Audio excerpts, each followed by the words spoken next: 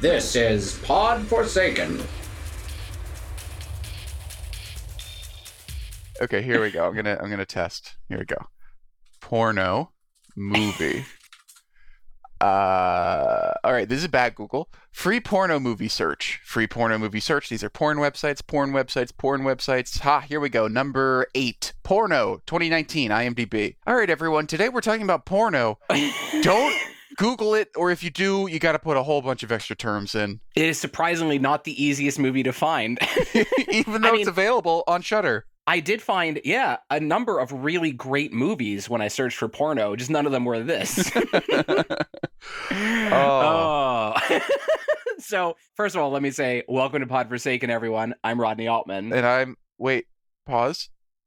I'm Chris Sachs. Yeah, we're missing Missy Levin, and it feels empty without her. It does. We'll just leave space for her to talk. If there's a lot of dead air, it's nothing wrong with your podcast. Just hit 15 seconds forward. We're leaving room for where Missy can go back and re-record her reaction. Missy, come on. How do you not know that?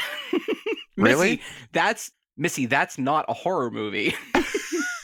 You know what? We've reached that special segment, Missy's Term of the Week. Speaking of term, that's why she's not here. How do you put that in a sentence? She came to term. Her baby came to term. She had a baby. She had a baby, so you don't actually use the word term at all. She's in her 4th term, trimester. Yeah. She's hopefully the baby will live to its 170th trimester. So yes, Missy, as we've talked about in previous episodes, unless this is your first episode, she was quite pregnant. And turns out I really undershot that. 170 trimesters is not enough. I wasn't going to correct you. I felt like that was like a teenager, maybe? No, it was mid-40s. Let's say 400. Here's to 400 more trimesters. That'll be 100. May she have 9 trimesters. I was like, yikes. Fortunately, Missy will probably never listen to this episode. So yeah, thank God. Ooh, because it's called porno. And she's very vain. So yeah, for the foreseeable future, Missy is going to be stepping out. And when she'll be back, I don't know. I think she'll be back at some point. But in the meantime, we thought it'd be fun just to go back to Chris and I, like we did in our first couple episodes. And already I'm regretting it. I was regretting it while I was like, you were running late, and I was like, do I ask him? Is it like teacher's absent rules? If it's 5 minutes, I just get to walk away? Yeah, no, I was there at the 5-minute mark. I was only 5 minutes late. Yeah. Everyone's packed up their books. We're about to walk out of class, and then Teacher Rodney comes strolling in. And there's like that. It's like that collective sigh that's like so much worse than if the teacher had just been there right from the start. Yeah, exactly.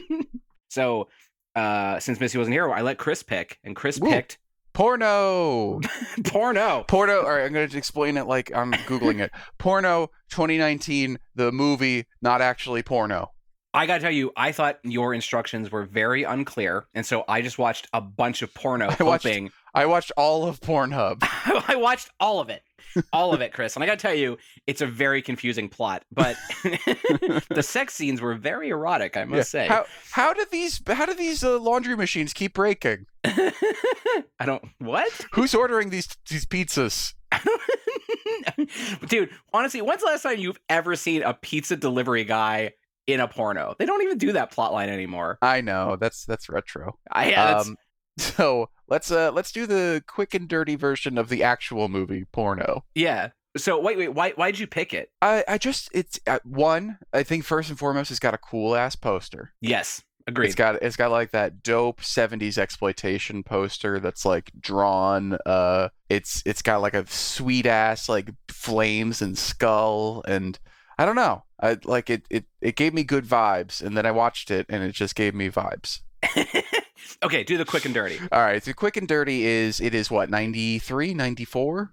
Whenever A League of Their Own and Encino Man came out. Yeah. So yeah, it's early 90s. We're following these 4 kids who work as like ushers and a assistant manager and, seat ticket checker, whatever. People who work at a theater, and they basically are, for the first time, are trusted by their hyper-religious boss to stay late and watch, have like movie club, and they're going to watch something after, Friday night shift ended. And they, something happens, they end up discovering this like hidden archive, and they watch one of these like secret movies, and it summons essentially a succubus who is, bound to the film. And then it's a, standard House of Horrors thing where these kids are trapped in a location with a monster that's trying to kill them. Yeah, dude, that was very quick and very dirty. Ooh. I gotta tell you. Yeah, I mean, I didn't even talk about any of the ball explosions. I gotta tell you, I miss doing the quick and dirty. I don't know why we stopped doing that at some point. But I think because we'd ask Missy, and then she'd just start explaining the movie. Yeah, we would say, Missy, just do the quick and dirty, and then 90 minutes later, she'd be like, and that's what happened. And roll credits. And then the first credit that came up was... all right, we're giving her a lot of shit, and she can't defend herself. Yeah, that's fair. But yeah. So initial impressions. What did you think about this? It was an movie. Yeah. First of all, it's apparently 1992, right? Because at the theater there are only 2 movies playing, and those are Encino Man and A League of Their Own, which is why I brought those up. But in terms of overall impressions, like I was really excited for this because I've always had like a thing for movies about like a cursed film, right? Like you watch it, whatever, whether it's The Ring or if the more obscure is like John Carpenter's Cigarette Burns from Masters of Horror. Have you seen that one, Chris? No, I haven't. Dude, that is absolutely worth checking out. Like, I feel like that is a missing John Carpenter masterpiece that most people have not taken the time for. Huh. I also like, it doesn't even have to be a film. That movie, The Ninth Gate with Johnny Depp, where he's like looking for the evil book. Any kind of like satanic piece of media that like causes evil. I'm always into that plot line, right? Yeah. So the idea of like a bunch of kids watching an evil porno film, I was like, that's a cool idea. So I went in very excited for this one. Right off the bat, I was just kind of, I don't know. I got bad vibes from the movie. And like, as it went along, it certainly entertained me. But I think for everything that I liked, there were an equal number of things I didn't like.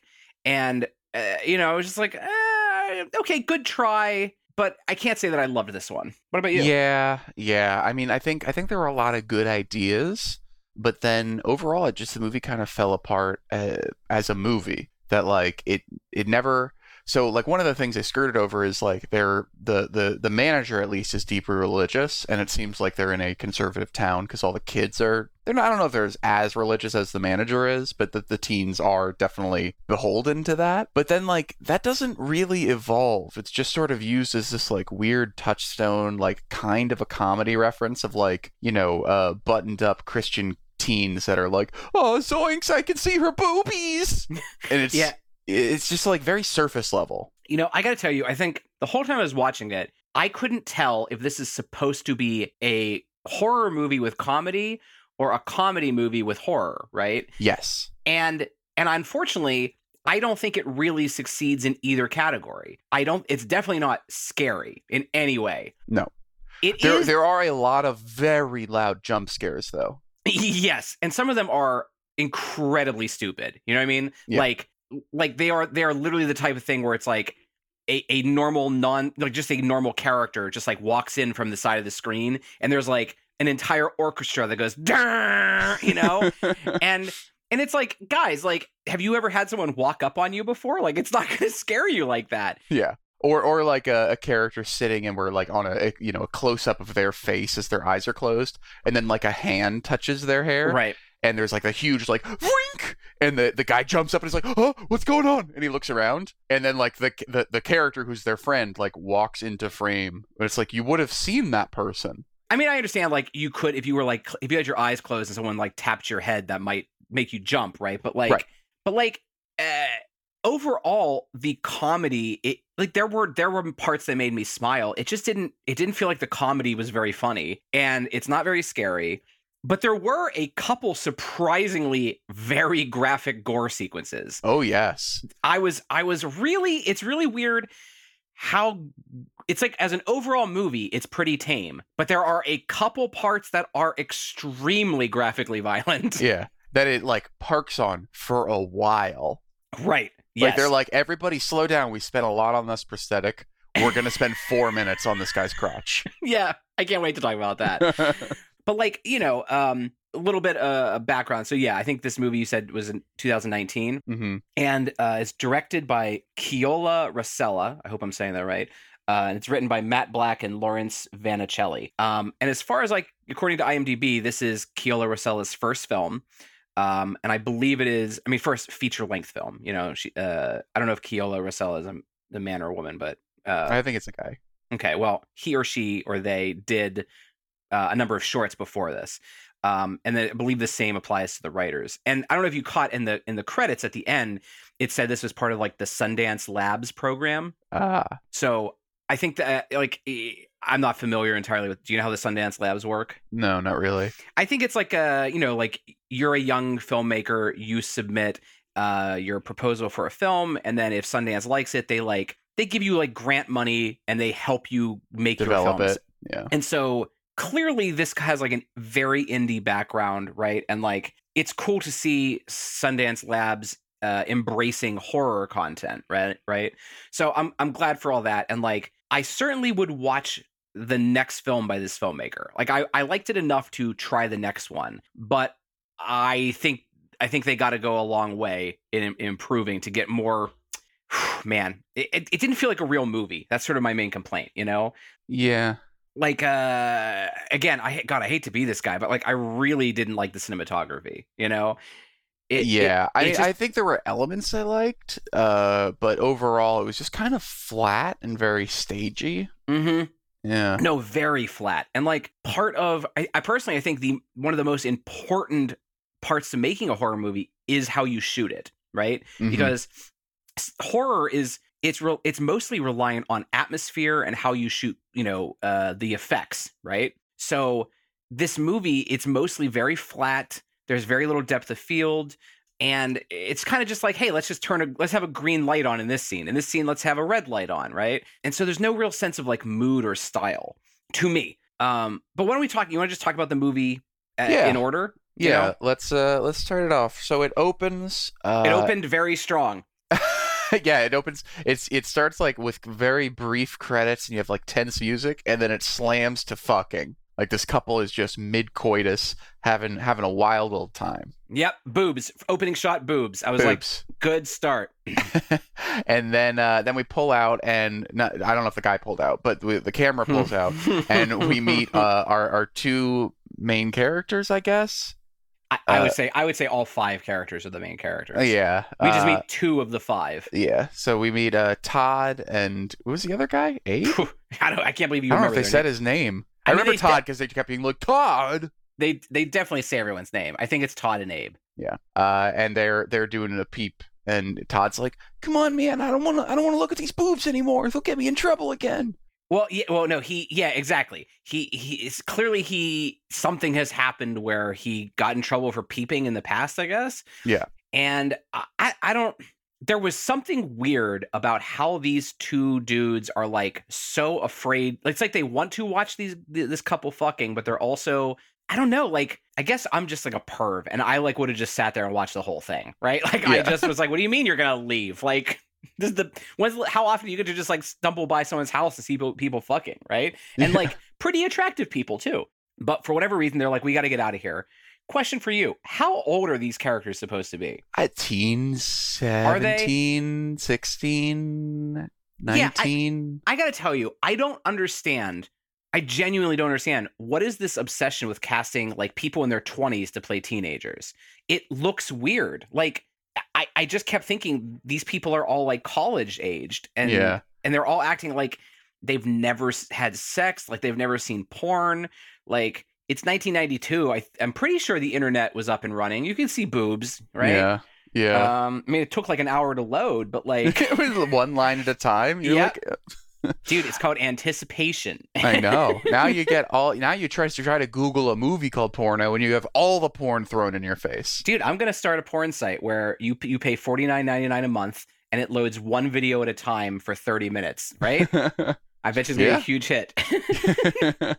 So yeah, they're like, we gotta go do our shift, man. And then we meet the rest of our characters as we cut to like they're ushers, and one of them's a co-manager or assistant manager or whatever, and they're preparing for their shift for like the Friday night rush, right? And their manager has them all hold hands and do a prayer, being like, "Lord Jesus, please protect us from the devil that's literally under our feet." And you're like, "Uh-oh." Well, he doesn't say that, but so here, okay, couple questions. One, the movie does a good job of setting the year because it shows Encino Man, right, and League of Their Own. You tell me, where are we in the country? Like what? Yeah, exactly. I don't know. I mean, I took it as like it's a smaller town. It's definitely small town, right? Yeah. It's like it easily could be like the small town from It, you know? Right. Somewhere like that. But again, it's not that it's super important, and you can just say, it's small town America. But what I didn't understand is like, is the because it's a little weird to open your movie theater like, by holding hands with all the employees and having like a prayer circle, right? Yeah. And so I was unclear if Mr. Pike, the owner or the manager, I don't know if he owns the place, but is he just like super religious and they all tolerate it? But then as the movie goes on, it seems like they're all super religious. Yeah, to one degree or another. It feels like it's that type of town where it's like everybody goes to church, but not everyone necessarily believes it, but they all have that like, paint can mixer thing rattling around inside their head, like the paint spray can thing. Why would that be in their head? I always thought that was a good, there's some comedian who's talking about like, I was raised Catholic and like, I don't believe anymore, but like Catholicism is like rattling around in my head, like the mixer on like a spray can. Got it. Yeah. Spray paint can. And I'm like, it kind of feels like that. It's just that like the movie doesn't do a very good job of telling me that's what the town is like, because there are only like maybe 8 characters in the whole movie, right? Yeah. And 2 or 3 of them are barely characters. You just have the 5 people. And the fact that you open on people having sex, and they're not having sex in a like what you would consider a very Christian way. Like they are like fucking like on their couch with the window open, right? So it's not really painting the image of a town that is like bathed in hardcore Christianity. This isn't the Footloose town, Yeah, and it just felt like we could get like a little more of the town if like, because we have basically, because they're going to stay after it closes. Like you could have had like a little bit of patter between like people leaving and talking about like, well, I thought A League of Their Own was too progressive, or I don't know, something. Yes, I can you believe how many lines they gave to women in that movie? Yeah, exactly. And you're like, oh, it's that type of town.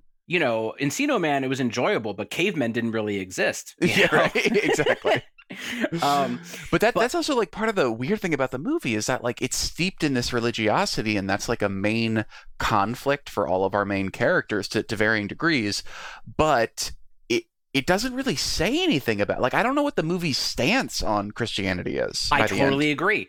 I couldn't understand if like again, I guess I have to put this on the writers, right? Like they wrote the movie. So I don't know what Matt Black and Lawrence Vanicelli are trying to say. Are they like, part of me thought this movie was supposed to be, is this like a movie made by Christian people who are like, you see like Christian faith will win out, but it doesn't feel like a Christian movie, Right. So it's clearly not that. So are they making fun of Christianity? Like I just don't know. I know when I read on IMDb, it says when 15 employees at the local movie theater in a small Christian town discover a mysterious old film hidden in the basement, they unleash an alluring succubus that gives them a sex education written in blood. But the phrase small Christian town is something I shouldn't be learning on the IMDb page, right? Right. So anyway, they have their little prayer circle. They all get to work, and basically like you learn that 4 of our main characters. So there's like, Abe and who? Todd. Abe and Todd, who we already met, right? Yeah. And they are, we met them, and then we meet the other 2 like ushers / ticket takers / not convenience store, the concession stand. Yeah. And that is the only really speaking woman in the movie named Chaz. And then there's this other kind of, we'll call him like the handsome guy, Ricky. Yeah. But then you also meet the projectionist, who was my personal favorite character. Really? I felt like he kept being given like all what I thought they thought were the laugh lines, and I just felt like he was pushing too hard. Yeah, but he was sort of like, no one else was really doing it for me, so his over-the-top energy... He was like the most interesting concept for a character too. They call him Heavy Metal Jeff, but he's like a hardcore straight edge kid. Yes, and so like he's kind of like his character is weird. He is like the angry, aggressive, but still very Christian projectionist, right?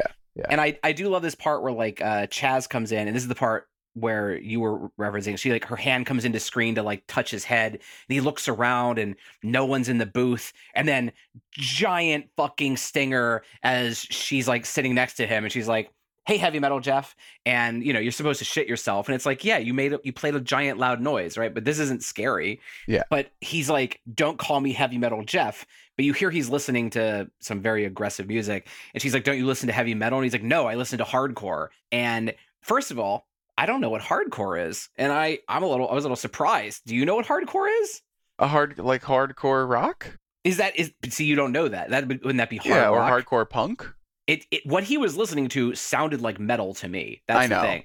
Yeah. And like I consider myself a pretty big music guy, but I've never heard of the genre hardcore. Yeah, but maybe no, I mean I've heard of hardcore, Okay. but because I in the Boston scene like hung out with a lot of punks, so like and I yeah, Okay. like I know hardcore as a thing and like the whole straight edge movement, but Let me yeah, I rephrase. agree with you. Like the music he was listening to sounded like metal music. Right. I've heard of hardcore, but if you asked me to define it, I don't think I could, right? In Yeah. fact, I would probably say it's like what? Like punk, but with more guitars? I guess. Maybe Yeah. less trombones? I don't know. So anyway, we meet our cast, and then basically, yeah, the last of the movie theater people go out, they leave for the night. And then Mr. Pike, the manager, is like, "Good shift, everyone. Like, you're all my favorite." And, he's a very like very chipper fellow. Yeah, like affable, like stand-in dad figure. Right. And I think the only thing we get I'm not sure if we get a taste of this here, but there's like you get the taste that Ricky, the good looking guy, he like went away to summer camp, right? And Chaz, the girl, she has like a thing for him, and she's kind of upset that he is like now dating this new girl named Jasmine, right? I think you get like a brief conversation in the alleyway where they're having cigarettes, and out comes Heavy Metal Jeff, and he like grabs their cigarettes and stomps them out, and he's like, "I can't believe you're smoking. Do you want to smell like ashtrays when you go to heaven?" And that's when I was like, I don't understand. Is this supposed to be funny? Like, is that a joke? Because he takes it very seriously. But anyway, Mr. Pike is like, "Okay, well, now that it's Friday night and the shift is done, don't forget you guys get to all watch a movie."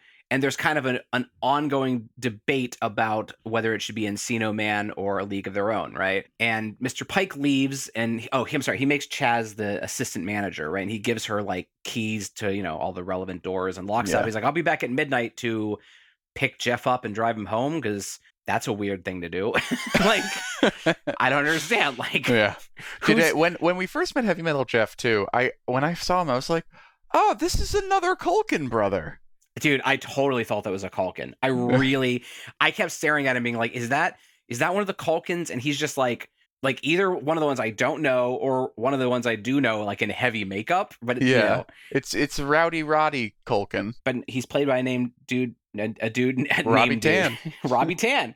Yeah. So yeah. There's one thing we skirted over when the guys were peeping in the first scene. You see that they're like being followed by what seems like a homeless guy. Oh, I forgot you see the homeless guy in the opening. Yeah, he's like they like drive right off and they're like, "We gotta get to our shift." And he like steps into frame and is like, "Wink." Totally forgot about that. It's important because after they close up, then they are debating what to watch.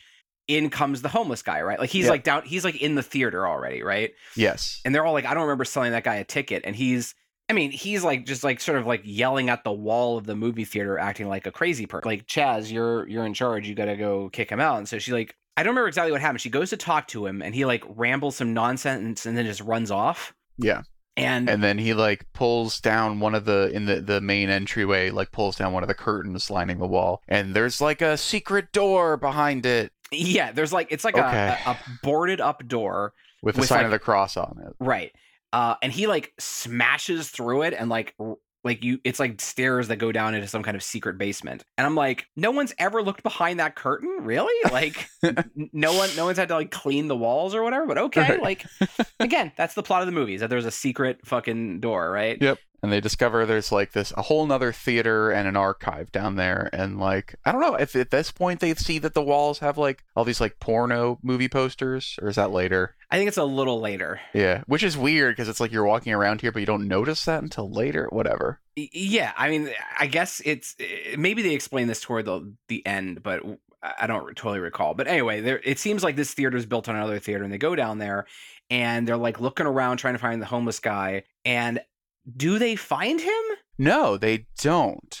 Right. He like I think he like runs by one of them or something, but he just kind of vanishes. And so also this basement is like, I guess there's no power down there because it's just, I mean, there's some, but it's like bathed in green light, right? Yeah. And again, it's sort of like, okay, I know this is like an artistic choice or whatever, but like, I don't know, get a flashlight, turn on the lights, right? Like, but they're digging around down there for some reason. I'm not even sure why they're like, I guess they're just curious, right? What's all this stuff?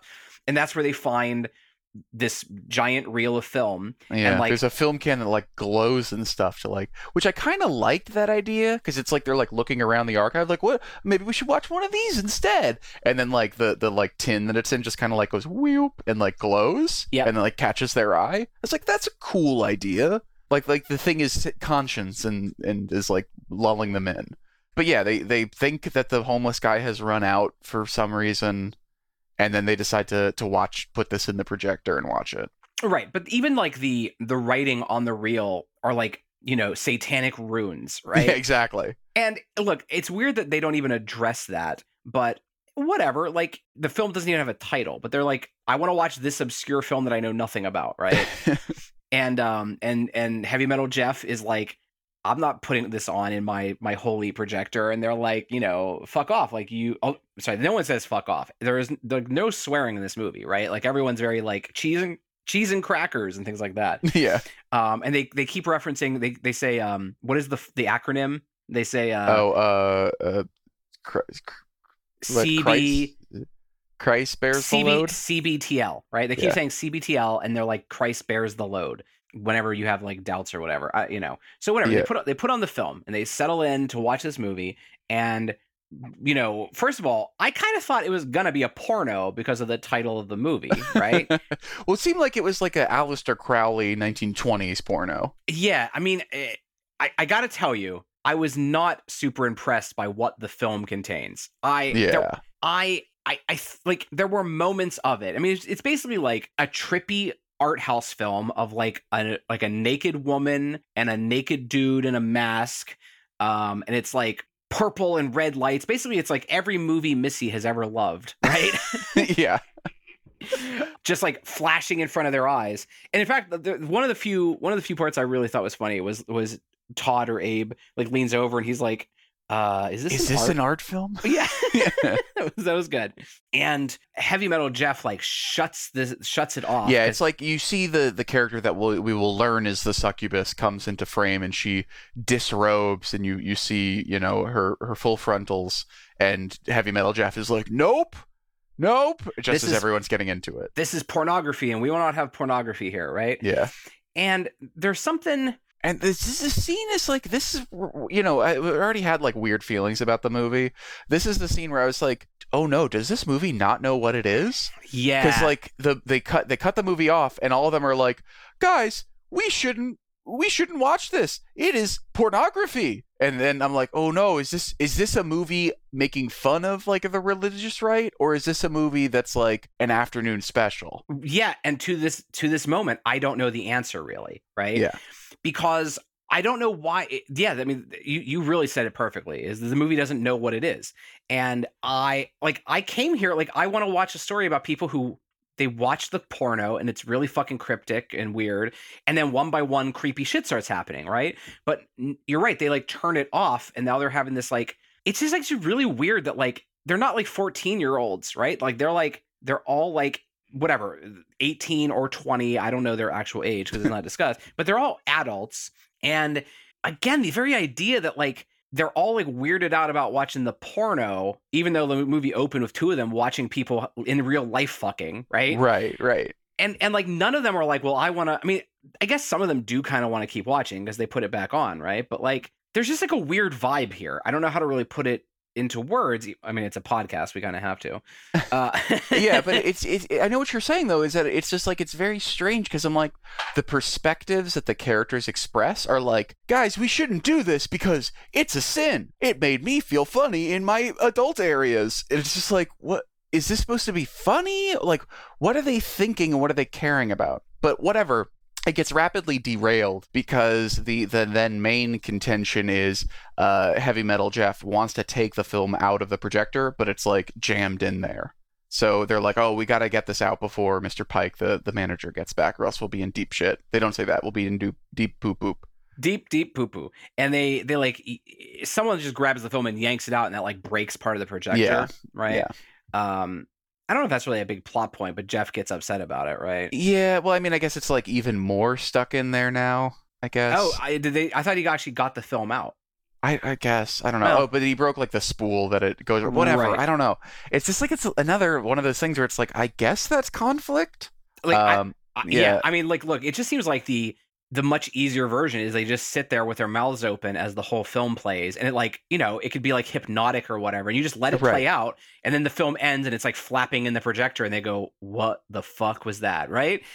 Like, that's just like a much easier way to do it. It's like in The Ring, she doesn't like watch half of the tape and pause it and then go have a sandwich and talk to her son and then come back and finish it, right? Like, that's killing the tension by doing that. Yeah. And I think this movie is constantly killing its own tension, you know?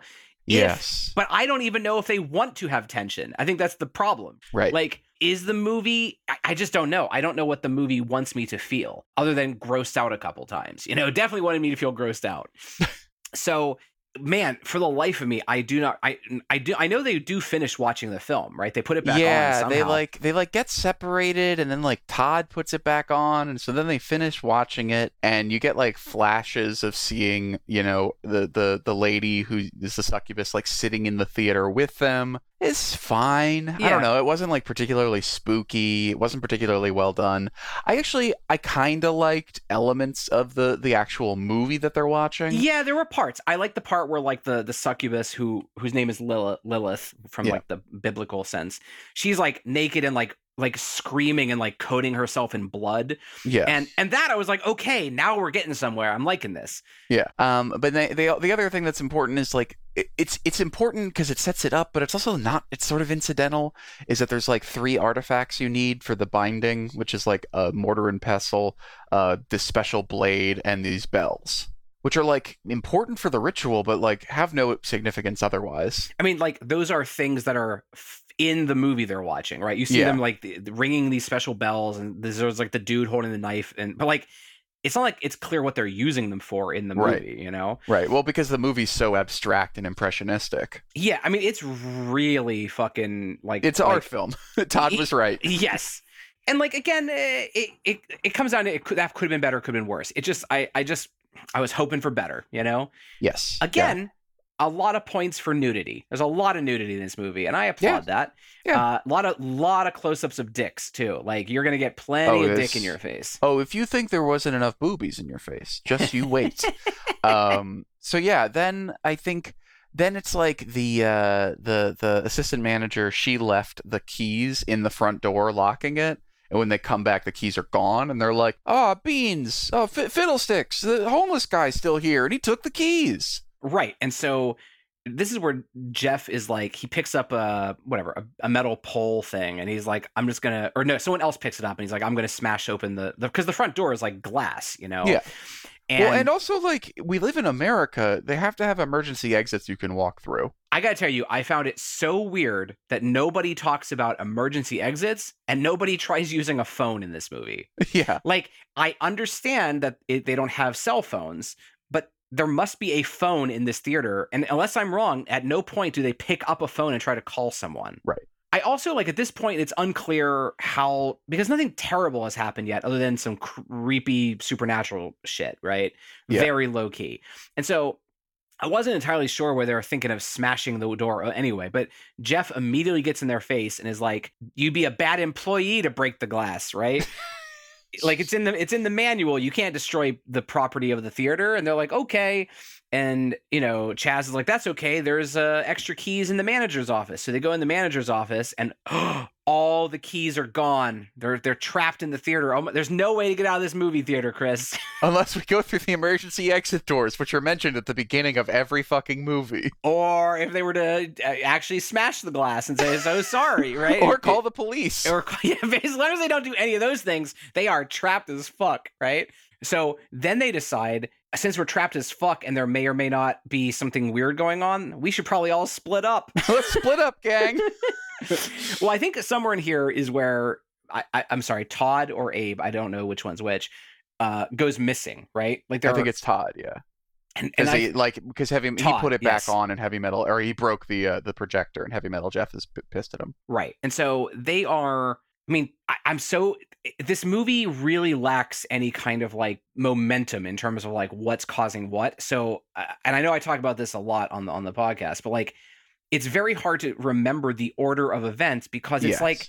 It's sort of just like... Well, it's three separate storylines that could happen in any order. Right. You could recut the sequences. For the most part, it wouldn't change anything, right? You got like... Let's just jump to Todd's storyline, right? Yeah. Todd goes down into the basement again for some reason, right? Yep. And while he's down there, like, you're right. Now you see on the wall are all these like very weird looking porno posters, right? Like... I mean, it's like those 60s pornos before it like got just like, gross with like where Deep Throat is like, it's called Deep Throat because she deep throats a guy. Like this is when it was like the question of Lily's innocence. It's like, but then it's like a lady who's naked, but arching her back. Yeah, it's like they're all trying to evoke that like Emmanuel in Paris kind of thing, right? Yeah. But Todd is down there. And again, why he's down there, I just don't know. But he went back down. Because he can't be with the other characters. Otherwise, they'd intervene. Otherwise, they'd all just sit there and wait for midnight for the boss to come back, right? and basically, at the end of the hallway, Lilith appears, right? And I got to tell you, she doesn't really have any lines, right, that I recall. I don't think she says anything. No. And I felt like she was okay, as like the villain of this movie. She had very high cheekbones and she had a very nice body. Yeah. Her basically her entire job is to just have a nice body and walk slowly, right? Yeah. So Lilith does that and she's like walking toward him and she comes up to him and like takes his hand and starts like sucking on his finger. Yeah, and it's like I guess it's important that his like hand is like crooked and frozen. Oh, yeah, he's got like some kind of, I don't know what that is, like a slight disability to his hand where his like right index finger is constantly curved. Yeah. They don't really they make a point of it later. I just kind of didn't realize that was a thing. It's a very weird payoff because it like ends up being significant. He's like, I can move my hand now. And I'm like, I didn't realize you couldn't. Right. Yes. So she's like, I guess, sucking on that finger. Yeah. And he starts moaning. And I think it's implied that he has an orgasm, right? Yes. Because they're like, your pants, man. Right. And so like it cuts out of that scene. Right. Yeah. And I found that odd because I assumed what was going to happen is that the succubus is going to seduce them one by one, and there'd be like cool sex/death sequences, right? Right. But for some reason, she doesn't kill him, and instead, the other four come down and find him in the basement. And yeah, he's like laying on the floor, and he's like, I saw her, right? And he has like cum all over his pants, right? Yeah. And I was like, okay, that's gross, but props for putting that in, I guess, right? But I was like, why didn't she kill him? I don't understand. What is she? Maybe she's just like powering up or something, Yeah. Because it didn't feel like they interrupted her. Right. It just felt like they came down and that's like one of the main problems with the movie is that like the succubus. I love seeing a movie about a succubus. I remember when what was the VHS? Yep. When VHS came out, I was like, fuck yes, there's so few movies that tackle this well. So when I learned this was about a succubus, I was so stoked. And then like I don't know, like I think about like whatever, like either Christian mythology and like modern interpretations of succubi I've seen. It's always like they can take over people's minds through sex. They can kill you through sex. They absorb your life force. They, corrupt the innocent. Whatever. Like they make, people that are innocent lusty. We don't get any of that. Yeah, I really think you're right. Like this movie does not like lean into the succubus of it all, right? Like, yeah, she like sucks on his finger and like she tries to tempt a few other people a little later, but it's not, I don't know, these sequences aren't really played out very well. Right. And like there's not like the direct like, all right, let's talk about The Ring. You watch The Ring video, you get a phone call, you have 7 days to break the curse or you die, right? That's a very simple sequence of events. Yep. In this, some people see the succubus, some people straight up fuck the succubus, some people just like smile at the succubus, and you might think that, oh, the person who fucked the succubus dies. No, you'd be wrong. The person who smiled at the succubus, they fucking lose their balls. I don't understand. Yeah, it feels like the general rule of thumb for succubi is like you have to give in to the temptation, right? Like if you have sex with them, then they kill you or whatever. They like Right. drain your life energy or whatever. Right. But I kind of just kind of felt like she was a succubus part time, but the rest of the time she's just like a normal powerful demon that's like, well, I like fucking, but it's not the only way I can kill you, you know? Right. But at least with the Cenobites, like, oh, their whole biz is like pain is pleasure, so they're gonna do twisted, fucked up shit. Like this, I don't know what her method to her madness is. Yeah, I mean she's a demon, so I think it just falls under general like. I know, but that sucks. Yeah. So okay, man, there's a lot of other stuff to cover that's also dumb. Why don't we just jump forward a bit, right? Because like so then what happened is they like split up to like look for them, and Ricky and Chaz get locked in the green room, and like they have a talk of where she's right, this is where she go ahead, Chris. Yeah, she's like, oh, you went to camp, and I don't know, it's just like in tone that she likes him, and there's something between, like, obviously he's gonna be gay. Like, it's pretty obvious. It's so obvious that he went to some kind of like gay conversion camp, right? But they have not revealed that at this point.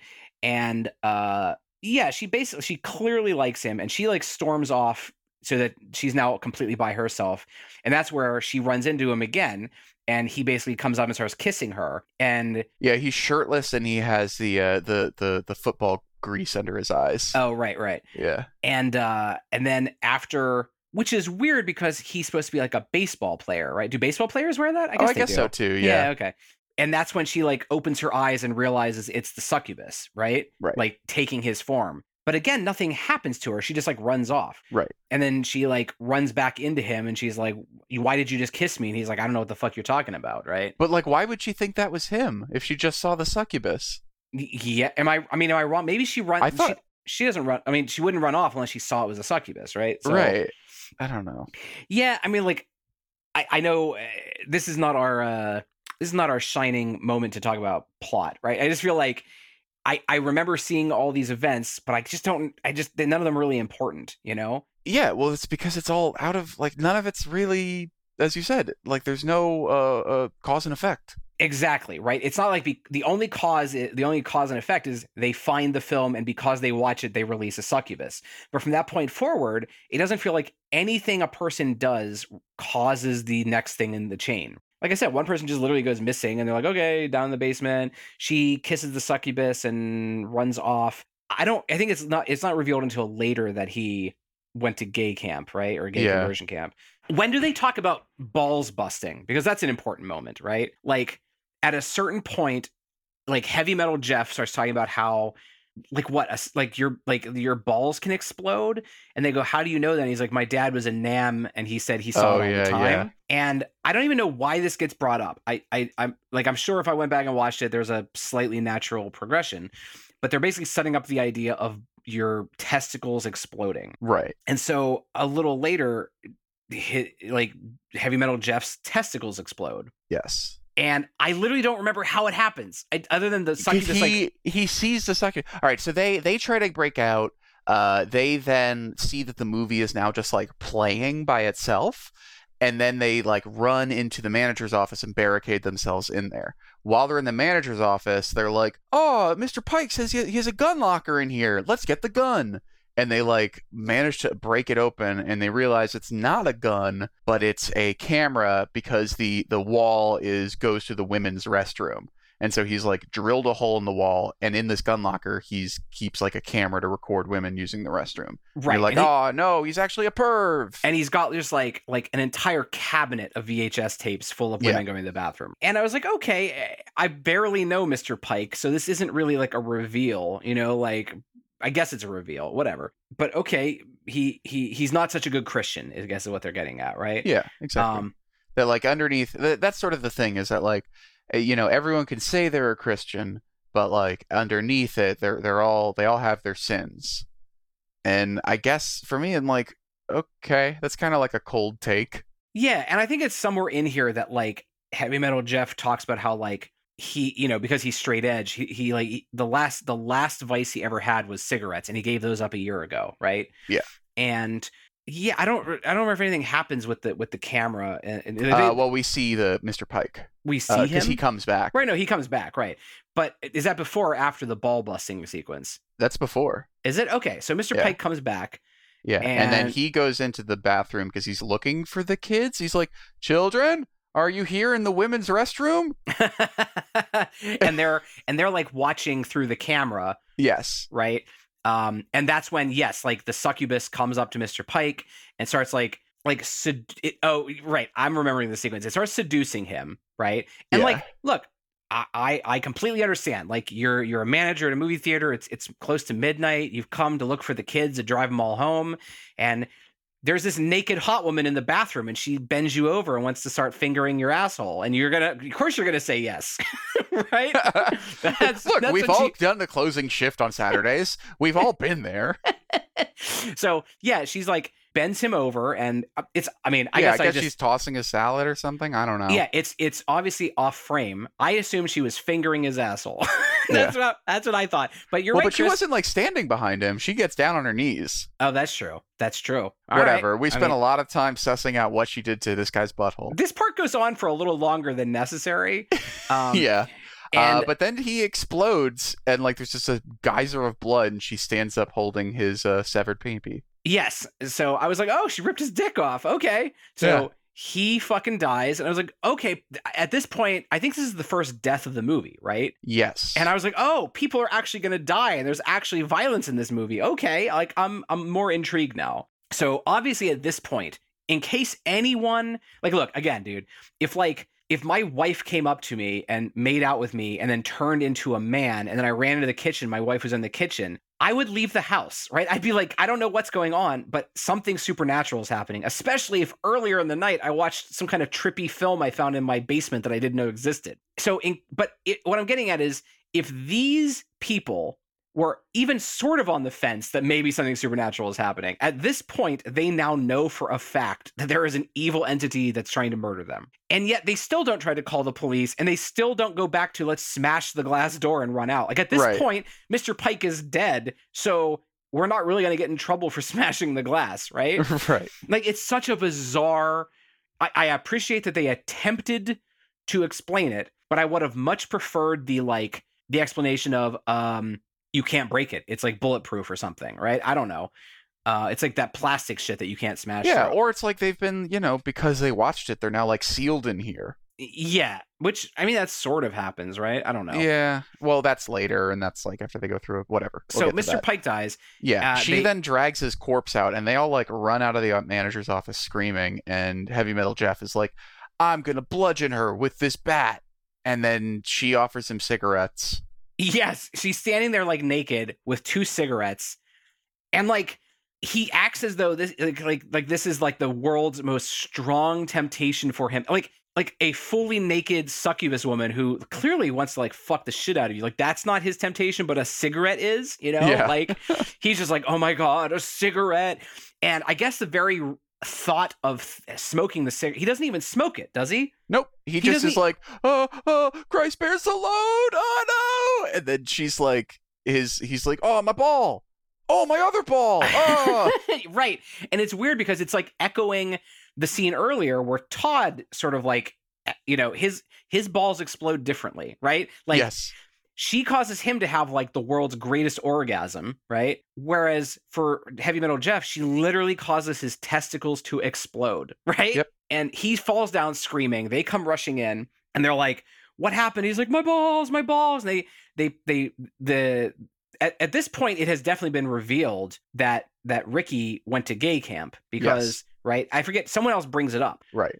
And basically that like, the big revelation is that he's gay and his parents sent him to this camp, and he basically just made up that he has a girlfriend named Jasmine, because as he's trying to help Jeff to get his pants off to like see the situation. And Jeff is like, basically like, is this weird? Should you do this because you're gay? And again, this is one of the couple lines in the movie that I liked where Ricky is like, you think like I'm going to be attracted to your like bloody ball sack, right? Is that how you think gay people work? And he's like, I don't know. Yeah. Which I kind of appreciated that. But it also, like, just the construction of this, All right, so like he then very slowly takes his pants off and then very slowly takes his shorts off. And it's a pretty darn good prosthesis of an exploded testicle. Yeah, I gotta tell you, this is the part you mentioned earlier. It lingers on this close up of like a dick with exploded balls for so long.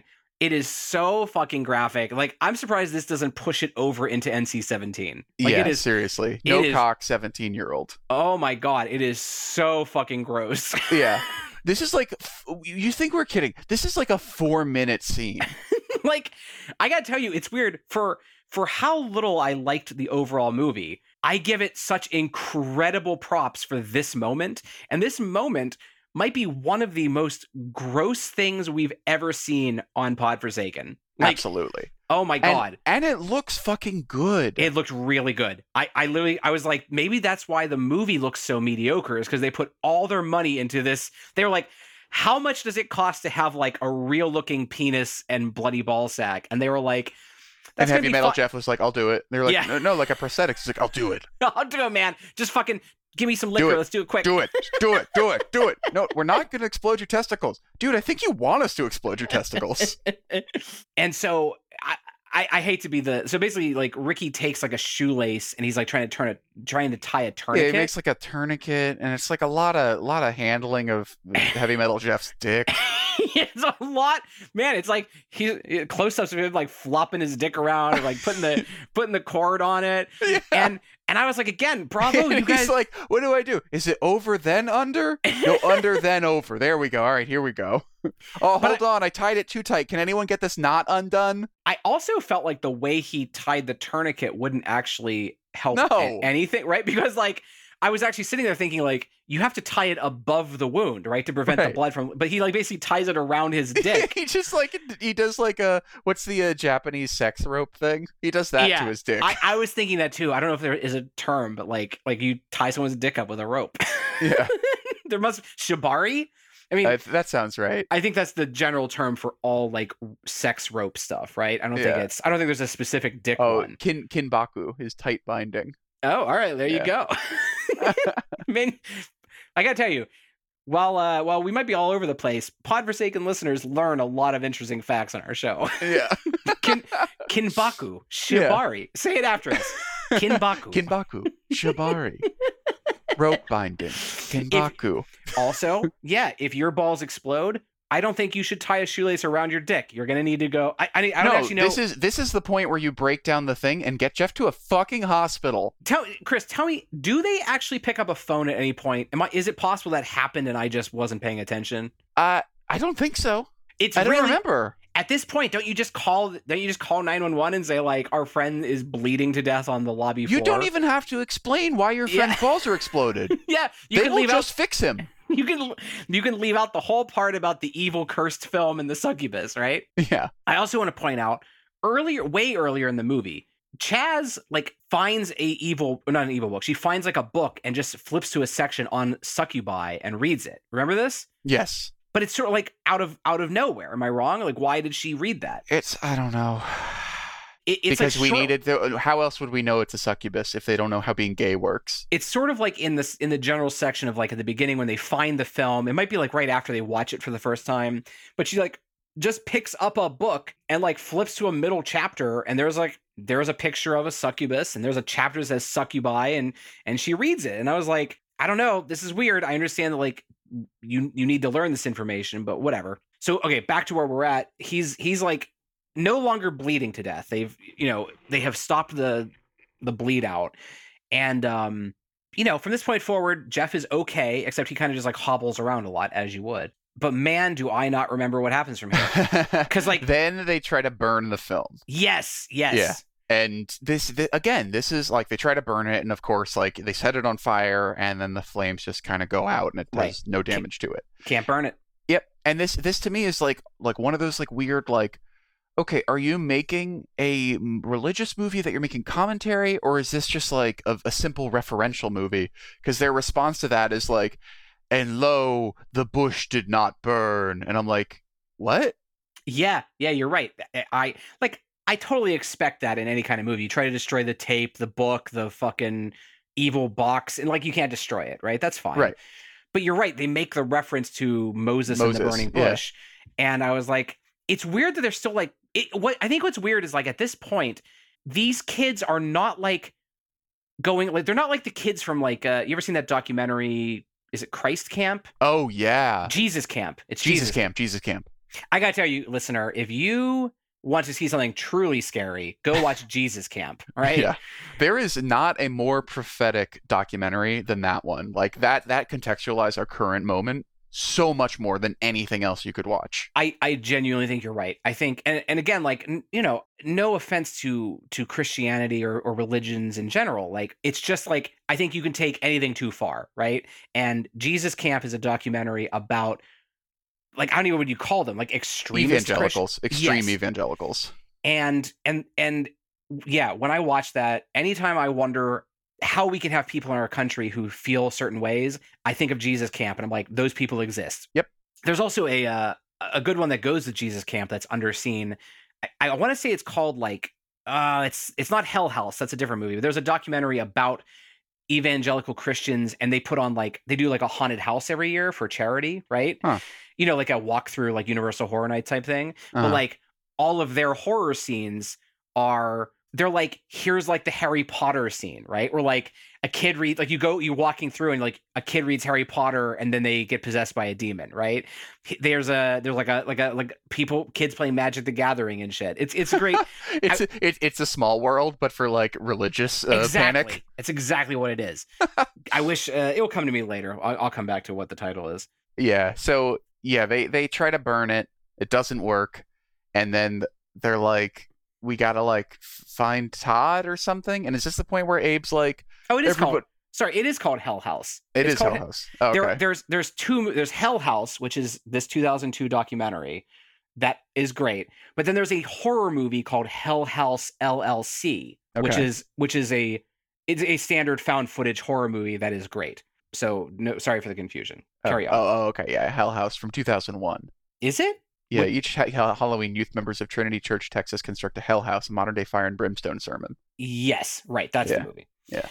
That's interesting. Put that on the list. I haven't seen that one. So what I was getting at is these kids, these teenagers, whatever their age are, they are not like dropping to their knees and like crying and praying hysterically, right. Sorry, which you would think you would do at the point when you realize that demons are taking over, right? Like, it's odd that they're so devout, but they're not really like praying for God's help in this demonic situation. Oh man, that's just like as crazy and balls to the wall, pun intended, as they went with like Heavy Metal Jeff's, injury.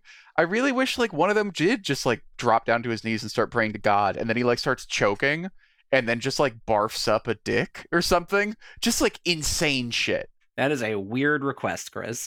just like I really wish there were like this movie as for like it just again it feels like non-committal, right? Because it's like this movie has the grossest, most intense prosthetics I've seen in any of a Pod Forsaken movie. Yep. Aside from like maybe some of the sequences in Society or in Possession, but like this is more realistic. Yeah, dude, it looked like a real penis, and though his balls had actually been blown up with firecrackers, it was really something. Yeah. But like movie, but then the religious stuff is like, oh, we believe in Jeebus. Huh?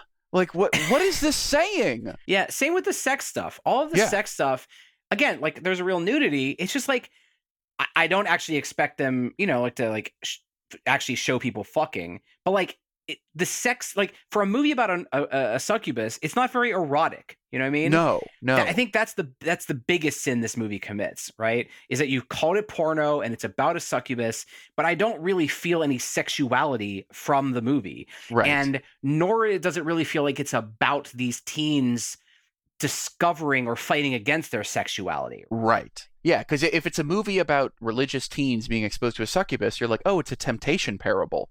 But there's nothing that they're giving up, right? Like temptation is about sacrifice of something that you don't want to sacrifice. But like, I don't really seem to get that they like care about their virginity or their purity or their, salvation. The most pure person is Heavy Metal Jeff. And he immediately gets his balls explode for thinking about a cigarette. Right. Like he should at least smoke the cigarette, you know? Right. It's like he should have like taken a drag, looked happy, and then been like, "Oh no!"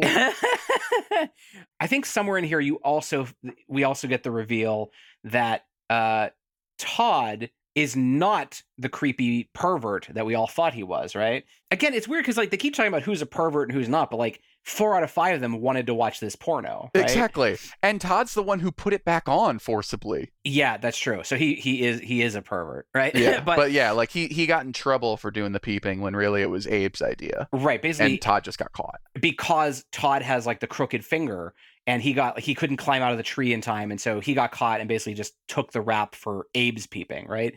But it's sort of like, all right, like I guess that is a reveal. Is it interesting? Not really. Like I don't care if character 1 or 2 got caught in a backstory that's irrelevant for peeping, right? But also they both were there. They both were peeping, right? So like, well, and it's also like, again, it's like there's no stakes to it, right? Because it's not like Todd was like, I was going to get my collar and become a religious person, but now I can't get into Trinity College because I have this on my record or whatever. Right. And so, yeah, then Abe's like, Todd's a good friend. I'm going to go find him and his cum pants. And he like, after revealing this, immediately goes and then sees like a peep show that the succubus is putting on, and it's the same man and woman from the opening, but it has like all that like, you know, neon red and magenta lights, and Abe is about to start jerking off, and then the succubus just like pops out of the hole and does an exorcism vomit on him. And yes, I'm just like, what is the power here? So he, like, fucking Heavy Metal Jeff thinks about a cigarette and his balls explode. Abe's about to nut one off, and it's like, haha, I'm gonna do a funny goof on you. I guess the idea is that, like, Abe's temptation or sin or whatever is that he likes to watch, right? He's a peeping Tom. That's what he is. And so she is putting on a show for him. And yes, he starts jerking off, but you would think this is what would cause her to blow up his balls or eat his face or rip his dick off like she's done several times. But instead, yeah, she just starts vomiting black goo all over him. And I think this is the first time you see the succubus in her true form, and she's kind of got like demon teeth and demon eyes and shit. Yeah, it's got like the upper half of her face has, you know, is like black scales, and she's got horns. Yeah, I thought it looked okay. It looked fine. I feel like I've seen this representation of like a Lilith succubus before. Yeah. And then I think while she's vomiting on him, his friends find him and grab him and like pull him away. Yep. And then I, again, just don't remember. Don't they go into like alternate dimension land soon? Yeah. So then it's revealed that the homeless guy actually... The homeless guy shows back up. Yeah, he's Mr. Beekman, who's like the owner of this former porn place. Because one of the times, again, I really feel like if you want to have a drinking game, you should watch this. And every time you either see a boob, a penis, or someone gets separated, you do a shot, right? Mm-hmm. Man, you'll die of alcohol poisoning. That's the thing, you'll die. I think if you just drink when people get separated, you'll still get pretty drunk. Because again, so like it just feels like so much could be solved by just gathering together in a room and holding hands and praying, right? Because like you'd be like, you can't really get tempted if all your friends are there to be like, that's a succubus, right? Don't get it. But when they're down in the basement, at one of the points, they find this old black and white photograph of like, you know, 3 guys in suits like opening a movie theater, and they're like, isn't that the crazy homeless guy we saw earlier? Did he used to own this theater? So that happened earlier. Now the homeless guy breaks back in. Dude, I literally don't remember. So this is one of the worst blocked sequences. They are trying to find Todd. They find that the homeless guy is actually dressed up like a 1920s Diabolist wizard, and he's got like a pentagram on the floor. Todd is tied up. Yes, the guy cut his own dick off because he's got a blood spot on his boxers.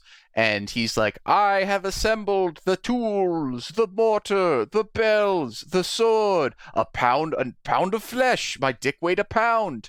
And then, and now I just need virgin blood. And then he like cuts himself up with like a pentagram thing. And then he cuts Todd up with a pentagram. And all 4 of them are just standing there like, oh, jinkies, what do we do? What do we do? Oh my God. Yeah. I will say when he was carving up Todd's chest, that looked pretty good. But then it cuts to Todd and he goes, stop cutting me.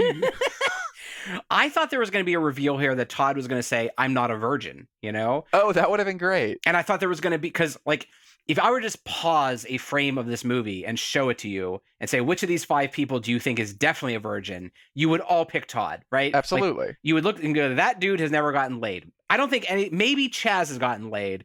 Maybe Jeff. But maybe the rest, Jeff when he was cool. Ricky probably got laid. In fact, you would say Todd and Abe have never been laid. The rest probably have. But I thought there was going to be this whole reveal that it doesn't work. But no, he is just a virgin, right? Yep. So, and then Lilith, chest bursts out of the wizard old man. That was cool. I like that. That was cool. Like her hand like rips out of his chest and then she like claws her way out. And I was like, again, was not expecting this level of gore in this movie. It's not as cool as the nothing tops the dick, the blown up balls. No. Nothing comes close. But this was good. So let me ask you a question, Chris.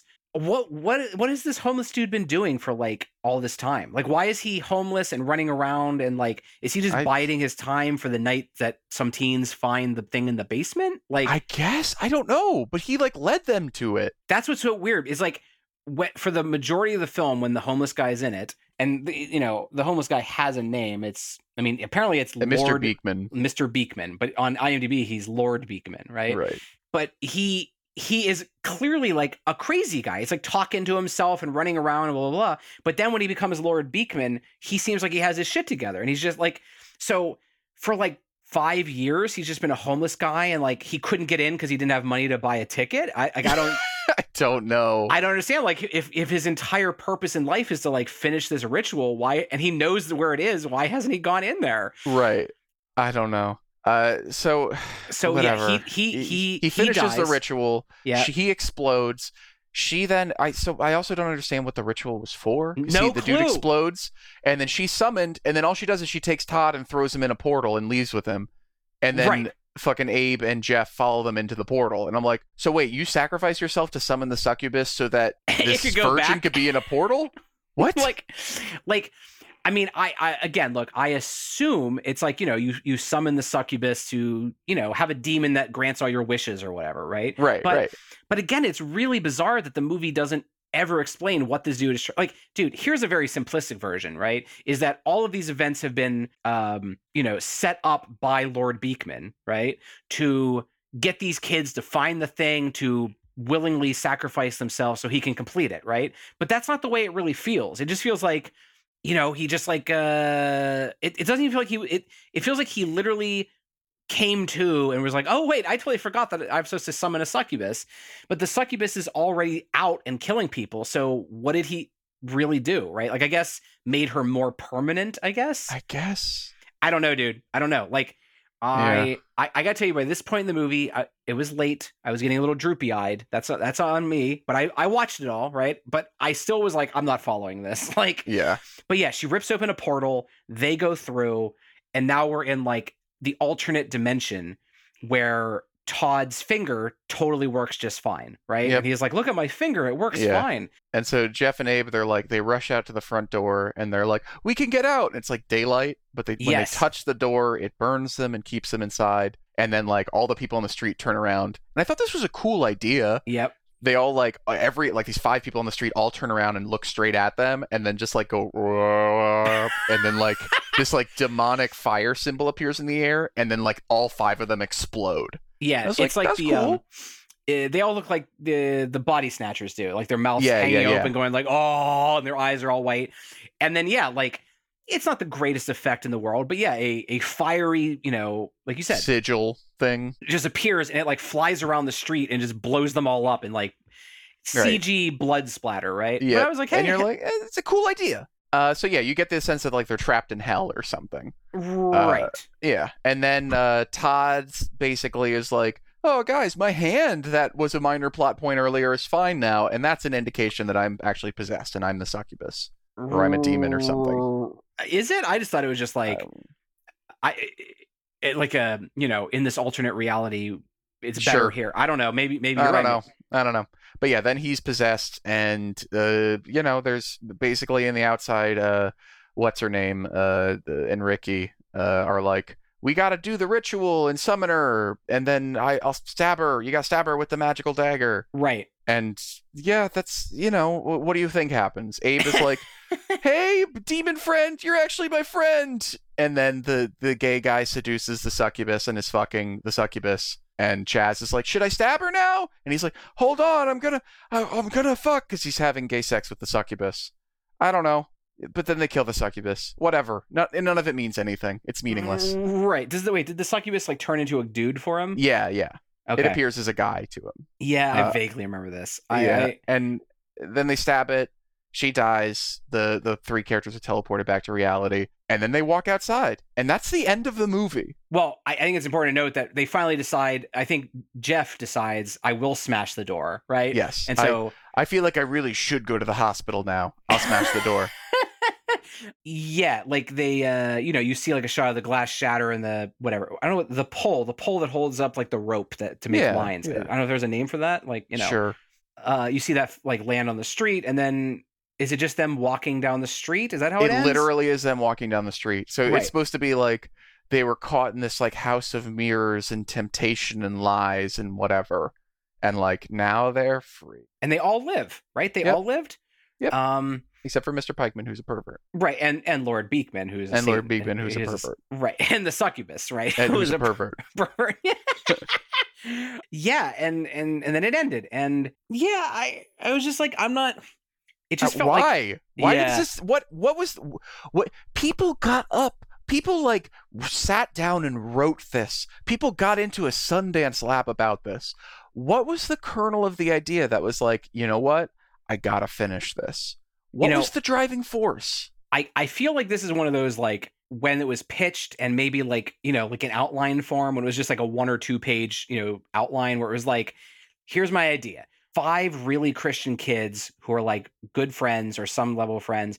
They get stuck in a movie theater and they watch an evil porno and temptation takes hold and they all have to deal with their faith one by one. Like in the short form pitch, that sounds like something like I said, you and I watched the movie based on that premise. Yeah, right? absolutely. So I think that's how they got into Sundance Labs. And then they actually had to write the script and this is what came out. Right. Like, and look, again, there are a lot of movies that successfully walk the line between comedy and horror, right? I think comedy horror. But this just wasn't funny enough to be a comedy movie, and it wasn't horrifying enough to be a horror movie. Dude, I'm telling you, literally for almost, maybe for the whole runtime, I was unsure if this is like if it's just bad or if it's meant to be funny, right? Right. And it's sort of like.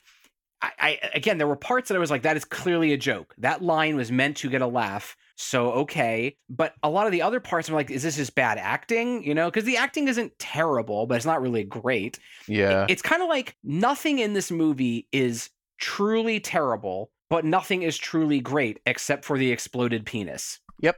And even that is just sort of like out of nowhere and doesn't have any of its own like internal logic that has any deeper significance where you're like I'm going to forget about that in probably a month. Yeah. And like, I don't even feel like Chaz is like tempted at all, except like briefly she makes out with the succubus when she thinks it's Ricky. Right. But Yep. like, it just doesn't feel like anybody is dealing with their own inner demons or whatever. Right. Right. Like, I think a much better version of this movie. Have you ever seen Tales from the Crypt Demon Knight? Maybe. Okay. It's like, it stars, who's the bad guy in Titanic? Why can't I think of it? James Cameron. Touche. Billy Zane. Right. Demon Knight is like a bunch of people trapped in a house with like demons, and like they do things where like they have ways of like they have this like vial of blood, like basically it's Jesus's blood that they can use to like seal doorways so the demons can't get in. Uh-huh. And so the demons have to like psychologically tempt them to leave the room, right? And look, Demon Knight's dope. It's a dope movie that like a lot of people haven't seen, but that's kind of what I expect, right? Is it's like a real movie, right? It's got like good lighting and depth of field. It's like it has a higher budget, right? And I can't like I get it. This movie is a very low budget movie, and they had one location. It was a movie theater, and they had to work with that, right? But I genuinely don't understand why you can't put a little more money into different lenses, right? Like having a set of different lenses for your camera makes such a dramatic difference, right? Especially when you're dealing with like in a movie theater, like you could shoot those scenes in the actual theater with some kind of style. You could like rack focus from the back of a head to what's on screen. You could like, do low, like everything just feels very like it feels like you like it's flat and perfunctory. Yeah, it's just like set the camera there and just have everyone say their line. Like put the camera in front of his. At least they are aware to like do close-ups and alternate and like takes and shit. But it just doesn't feel like there's no really there's a couple camera moves. There's like a couple parts. I was like, okay, they tried here, but it's not really establishing a sense of mood. So it's hard to get drawn into the movie. So therefore, now you're left with okay. Now it all comes down to the dialogue and the characters, right? Because if it's not a moody experience, then this plot has to carry me. But the plot doesn't really make much sense, and these people don't feel like I think they were trying to go for this idea of here are 5 good Christian people, but they all have secrets, right? And one is secretly a peeping Tom, and one is secretly gay, and one is secretly getting over smoking. Well, yeah, one secretly, used to like cigarettes, and the girl has no secrets. Like she's just a good person. Like they were coming up with it in the middle of the pitch. They're like, oh wow, so these characters are gonna be really interesting, right? Yeah. Oh, you got like the closeted gay Christian kid. Wow, that's great. What else you got? This guy used to smoke. Oh, like pot? No, cigarette, just like cigarettes. Yeah. Okay, what about the other guy? He's peeping Tom. Oh man, did you get in trouble for that? No, his friend did. Oh, what's his deal? He's got a crooked hand. Wait, that's his sin? Yeah, he's just got like a crooked hand, and like he takes blame for other people, maybe. Like, and okay, what about the girl? She doesn't. No, she just nothing. dyed hair. Yeah, she wears eyeliner without permission. There's a part in the movie where she wears too much makeup. She's like, you don't have to ask permission for everything from adults. Like, I just put on this eyeliner without asking. What about the owner of the theater? Oh, he records women. He's a fucking pervert. He's an actual pervert. That dude is committing so many felonies. So they're all pretty equal. So he'll be a big part of the movie, right? No, not at all. No. No. We're gonna see his dick a lot more than we even see him. Oh yeah, this was a weird one. Look, I applaud a lot of the really out there choices, like the ball explosion. Just the idea. It's a strong idea. Just A+ idea, C execution.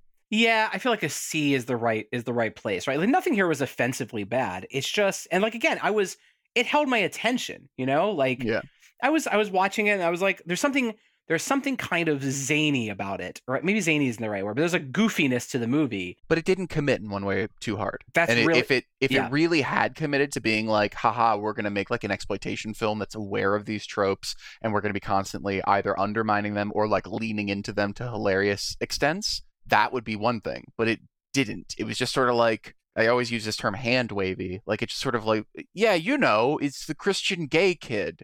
So he's going to have to touch the other guy's penis. Right. Look, I think the best movies are the ones that do commit all the way. Like we talked about Psycho Gorman, right? And like in some way, and like that movie commits, right? It's like we are here to have gore and comedy, right? But when we do them, I'm going to fucking commit hard on those, right? Right. Whereas this is like, I don't want to commit too much on the gore, except in this 1 or 2 scenes, right? And I don't want to commit too much on the comedy, but I will kind of have instead of it being really funny in moments, there's kind of just like a low, it's like that comedian, it's like you go see your friend do stand-up comedy for the first time, right? Like your friend's been taking some comedy classes and they're like, come see my stand-up show. And like, they do like a 5 to 10 minute set. And the whole time you're politely smiling, Yes. And then they say one joke and you actually laugh. And for a moment you think, oh, maybe these classes aren't a waste of time, right? But then they keep going, and then the set kind of fizzles out, and there's like polite applause, right? Yeah. That's what porno Or there's like feels one friend who's laughing way too hard because they really understand the references. Yeah, it could be. I really don't know. I was so excited about this movie, dude. And like I normally say I'm glad we watched it, but I don't know if I am. Like I guess because it had some gross shit and like boobs, hooray. And some floppy dick. You don't get to see much dick in horror movies, So I applaud taking it over the line. I just wanted this to be better. And I know. I certainly it's disappointing. I really don't think anyone needs to watch this movie, But if you're just looking for the gore, it's worth I don't know. I guess you could watch up to that point, and if you get that far, you're just gonna watch the whole movie, or you can like fast forward just to see it. I don't know, but I don't really have much else to say. It's a miss. It's a miss, right? I feel like there were 10 different better versions of this movie. Yes, that it could have been, especially based on the poster and the poster's so good. Who did the poster? I want to know. I don't know. I feel like there's a completely different version where like one of them is an extreme Christian and one's like kind of questioning their faith, and like I guess what it comes down to is like or it felt like there was going to be the version where it's like each of them is getting lulled over to it, and it's a question of like there's like 2 people left as everyone else is like a fuck monster.